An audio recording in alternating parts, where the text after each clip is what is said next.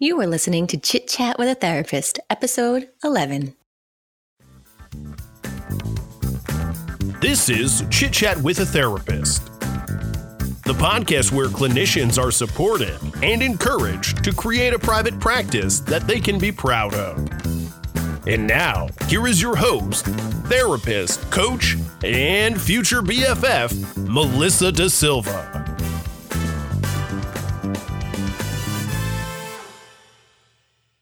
Well, hello, and thank you for joining me for another episode of Chit Chat with a Therapist. I am your host, Miss Melissa Da Silva. I don't know if you know this yet, but I wrote a book, and you can get your copy of The Profitable Private Practice on Amazon. And you can learn all the things that you need to learn to have a practice that you can be proud of. So today's episode, we're going to be talking to Vanessa Lech.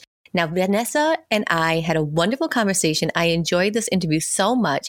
We talk about mental health sweatshops. Now, if you've ever worked in one of those agencies outside of college, you know exactly what we're talking about. So we touch on that. And we also talk about some of the things that Vanessa has been up to as well. She is also an author and she has her own practice.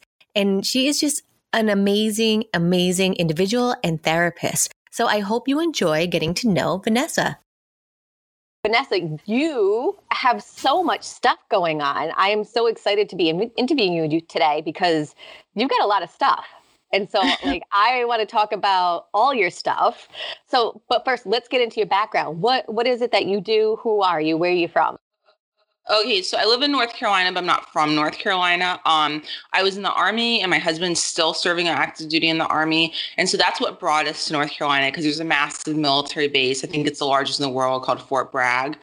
Anyways, and that's how I ended up here. But before that, I had never lived in North Carolina. I have no family here, nothing.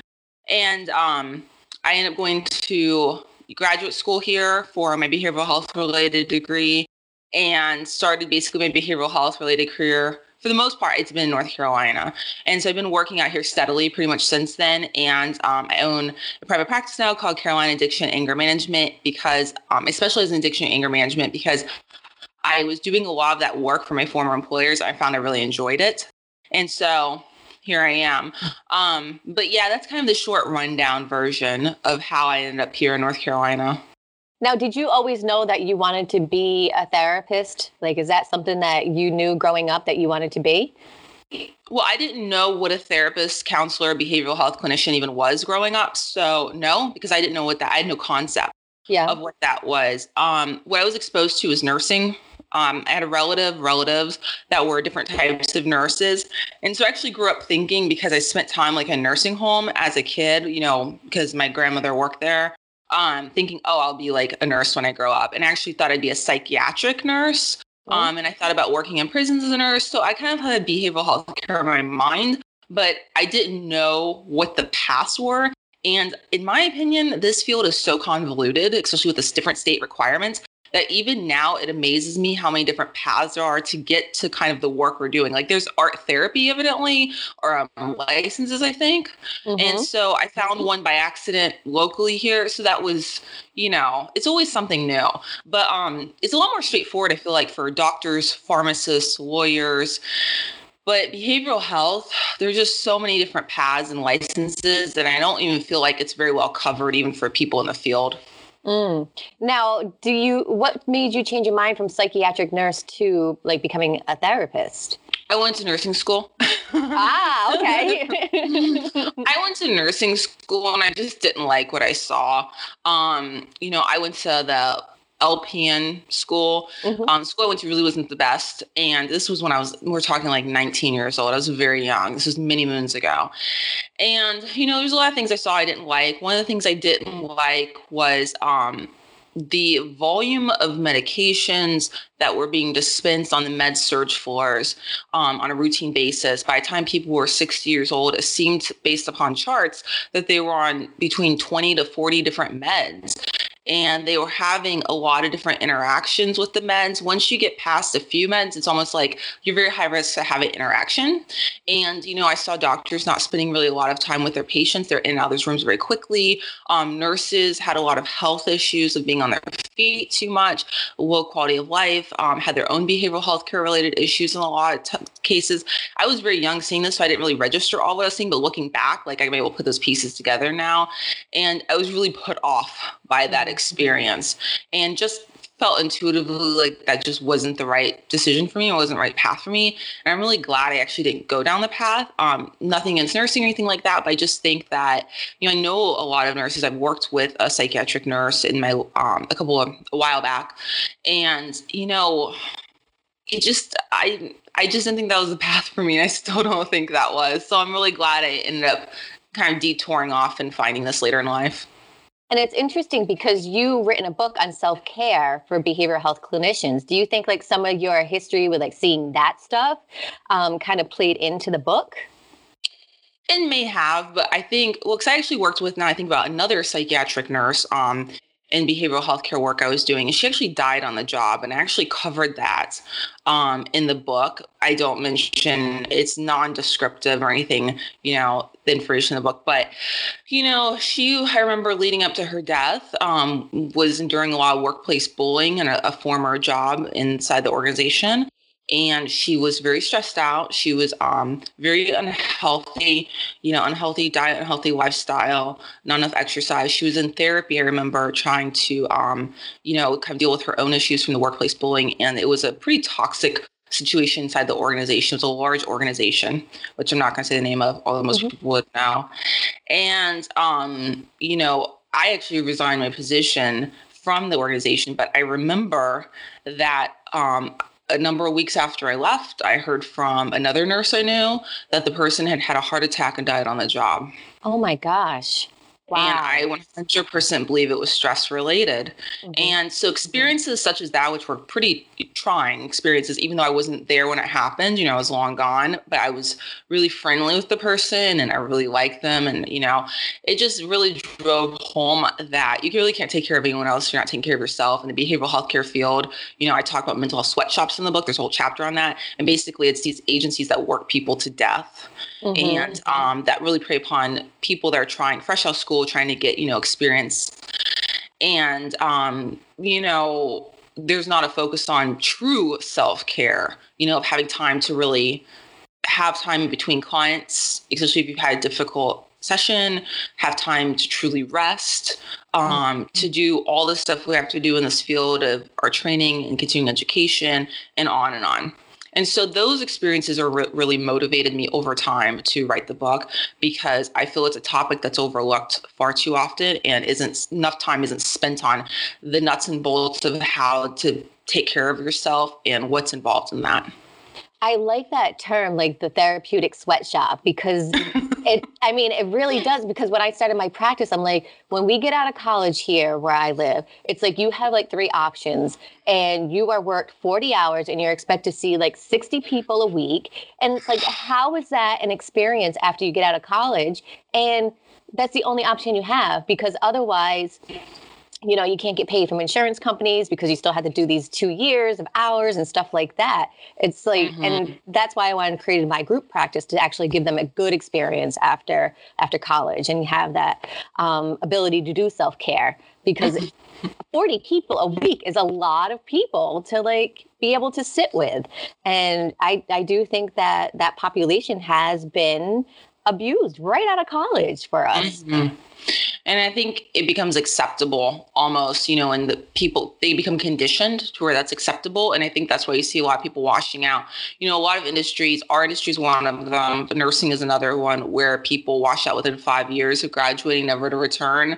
A lot of people, a lot of industries, but ours is definitely one of them. And I think that's one of the reasons, is because, they get that bad taste in their mouth. And for me, opening up my own company was a way to provide the best quality services for clients while taking care of myself. And that really wasn't happening with other employers, because, the money matters, so the bottom line matters, but so do other things. You know what I mean? Yeah. That should not be the only variable at play. And it was too often, even at these so-called not-for-profits. So, yeah. And that's with like all my courses and stuff. I said, you know, build a lifestyle that works for you by starting your private practice and making it profitable, because you can take a nap in the middle of the day and take care of yourself. And then, you know, if you need to leave for 2 days and go to Las Vegas, you've created a practice that allows you to do that. And so I think that's so important for other behavioral health practitioners to know. So it's great. And what is the name of your book? Burnout, Self-Care for Behavioral Health Clinicians. Yeah. And I looked because I wrote the books. I was looking for books like this and I couldn't find any. I found like one burnout book for doctors. It was focused just on doctors. But I really didn't see any that were for behavioral health clinicians at all. And so I pretty much was kind of almost documenting my own self-care journey to some extent and practical life hacks. And, you know, some of the things I documented, which I talk about in the book, is just one of the ways I kept my head above water working for other people was I started, thank God, technology. I started getting meal service delivered to my home, like the meal prep plans. I had like organic. We have that too. Yeah. And I tell you, for months and months and months, it helped me. I wouldn't know what I would have done without it, because I didn't have time to go grocery shopping and meal planning. And I had really healthy meals that way. And it was delivered regularly and it was great customer service. And I was just thrilled with it. And then I also had, I hired people to come in. I was able to schedule it online to clean my home once a week, because I had at the time 3 dogs and a significant other, and my house was just getting trashed. And I was too exhausted to come home after the longest day on earth, you know, I was at crisis place at the time, dealing with crisis, people being involuntarily committed, suicidal, homicidal, then to come home and clean for 4 or 5 hours. I mean, it just wasn't realistic. Yeah. So those are a couple of things I kind of cover, is like the how, because it's always nice to say, oh, take care of yourself. But it's like, what does that mean exactly? What does that look like? And I know for me, one of the things is getting a full-length couch so that I can take a nap. You're big on naps. I am like almost every day. And my assistant will be like, do you need a nap? And I'm like, yes. And I'll go lay down for 20 minutes. And she knows to like have every day. Yeah, I am like a nap professional. I can fall asleep pretty much anywhere. And so you have the book, but you also created a game. So you sound like a woman who has great ideas and does a lot of follow through on these. So you've created a game. What is this game? Anger management. It's a therapy game for group therapy. And I created it when I was at one of the mental health sweatshops, because there was a lack of support really for the work that we were doing. And I did a lot of groups at the time. And many of the people were, it was a varied crowd, but I dealt with a lot of people that are court-ordered for behavioral health care, basically.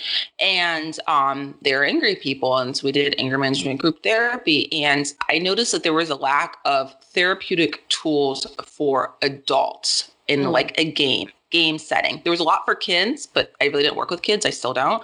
And it didn't translate to like adults. I also worked with people and still do with varied socioeconomic status. So at the time, and even recently, I've worked with people that have minimal literacy, let's just say, where they're borderline illiterate, I would say. And so I needed something that would help engage the whole group and reinforce skills that were being taught, while at the same time making it to where anyone from any education level could use it. And so I started basically with the cheapest pieces of paper, like note cards, business cards that were from the agency, and writing out messages and typing them up and using Elmer's glue and gluing it together. It was really pathetic, actually. It was flimsy.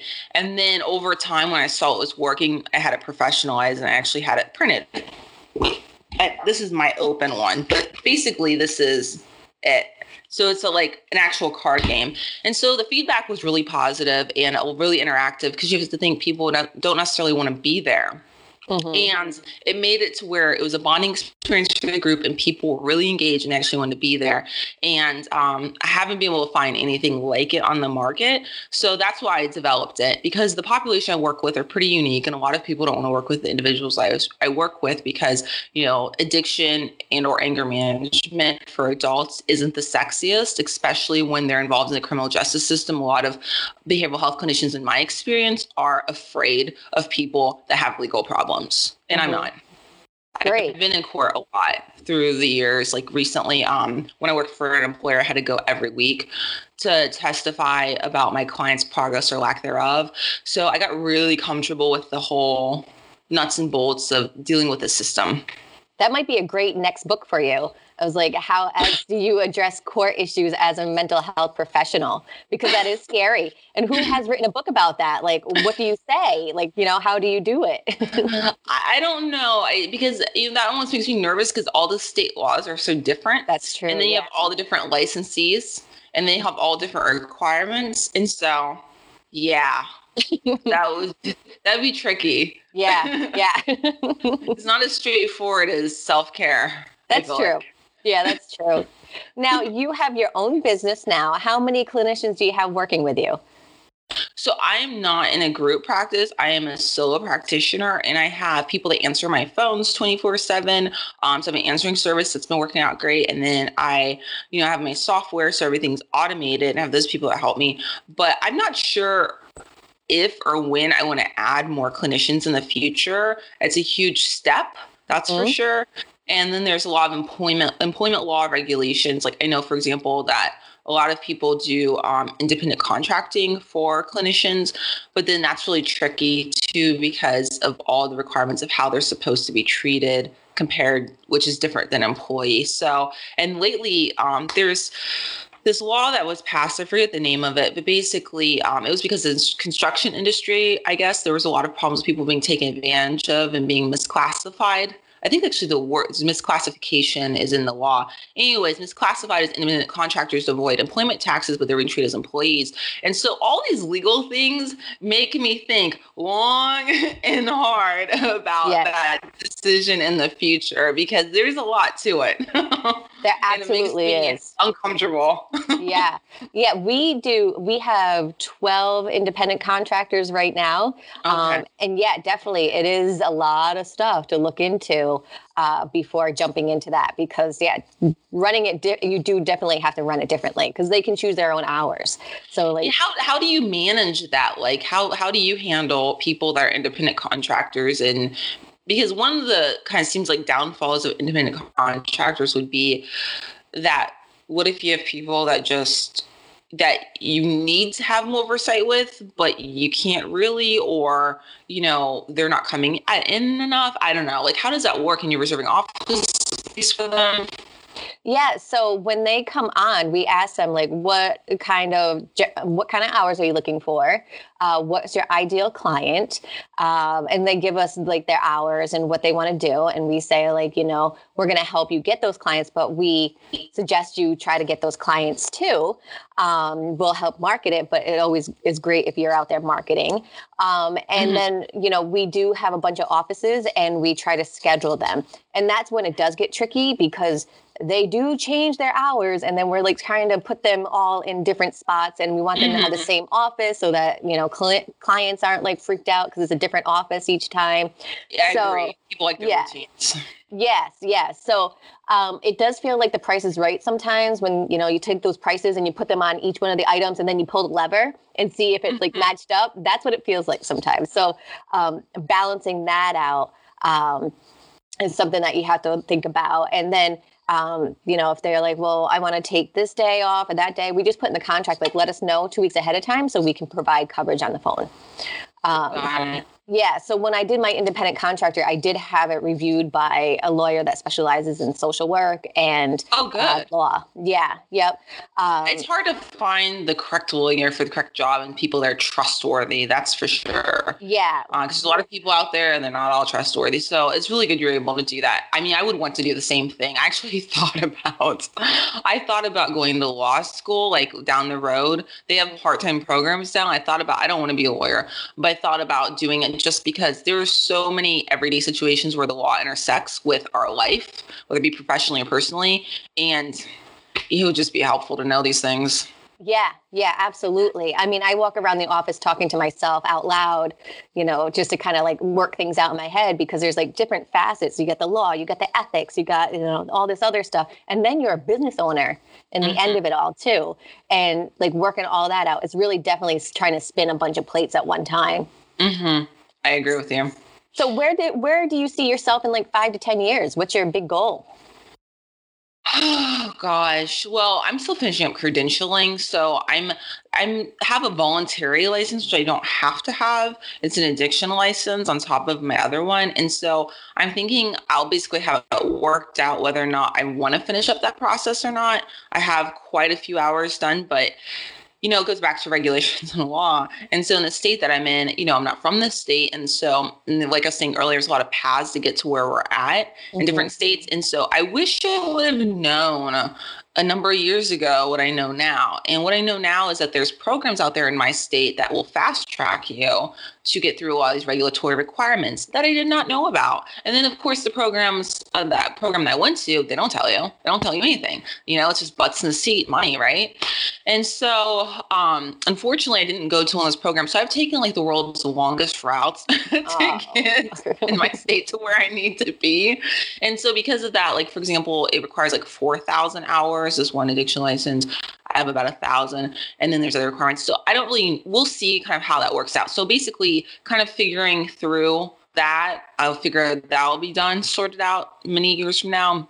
As far as what the future holds, I mean, I think I would continue to have a good work-life balance, because that's something that I've been really valuing since I've had my own company, and something I don't take for granted at all, because it's such a new, novel concept for me. So I'm just like, oh, this is really great. Like, I'm just so excited. Like, I'm like not exhausted when I'm working with people. This is great. It's just, I get to like actually have a say in my working conditions. Wow. Like, this is amazing. So yeah, I want to continue on with that. My husband will likely be probably finishing up with the military at that point. So that'll be kind of a reevaluation of where we're going to be at as well. And probably moving closer to a larger city, because right now I'm in North Carolina's mostly rural.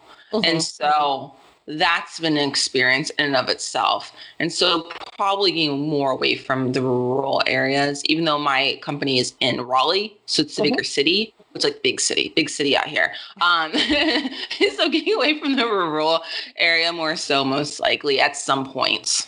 Don't know exactly when, but that's a thought I have in my mind for sure. Are you thinking anything about like speaking opportunities?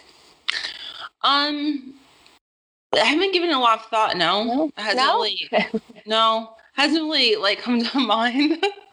I'm just thinking you have a lot that you've created that you could talk about, and maybe that would something that's in your future. Maybe. I think I'm at this point of my life too, I'm much more kind of go with the flow. I used to be really hard hitting with my goals. I still have goals, don't get me wrong, but it's not like do or die like it used to be. Like I used to be a lot more like amped up, super hyper focused about my goals. And now I'm just kind of like more go with the flow. If things didn't go, kind of the way I'd planned with my professional goals, I would get really upset about it. Now I'm not so much that way at all, because I've accomplished really more than what I had set out to do. And so you have one goal in mind that I'd like to get accomplished 2019. And then after that, I'm just kind of like putting positive vibes out there and seeing what comes back. Sounds like a good plan. That's basically it.